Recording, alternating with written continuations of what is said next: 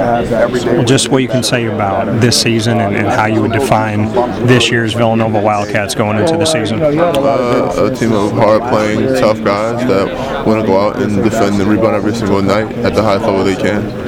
When there's all the history with Villanova and obviously everything that Jay Wright had done in history, what makes you believe in your leader, your head coach that you have right now? I know him for a while. It's part of my recruiting process. I know him as a person. I know how committed he is to getting this done.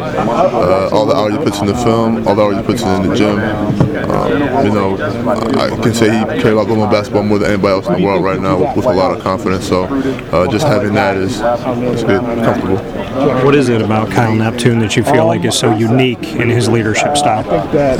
Personality. Everybody has their own individual, their own type of person, but I just think the fire and encouragement that he brings every single day and the passion that he brings, like I said, just his level of care. Like I said, I don't think there's anybody in the world that cares more about, Villanova basketball, being successful, but also staying Villanova basketball than him.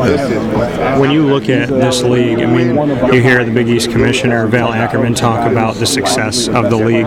What does it mean to you to not just be at Villanova, but to be inside of the Big East? It's important to me.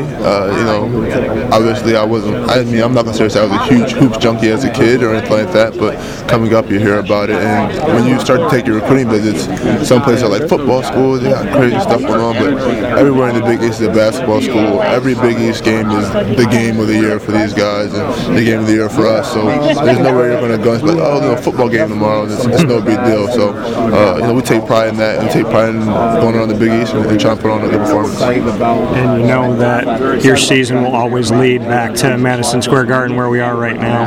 What does it mean to you to play in the mecca of not just basketball, but to some people the greatest sports arena in the world? Yeah, it's special. I'm not going to sit and say it was like a huge deciding factor in why I'm here or anything like that, but it's definitely special. It's super nice. All my family and friends tell me how incredible it is. It's just something that you never get used to, something that you never lose sight of, how grateful and lucky we are to be in this position.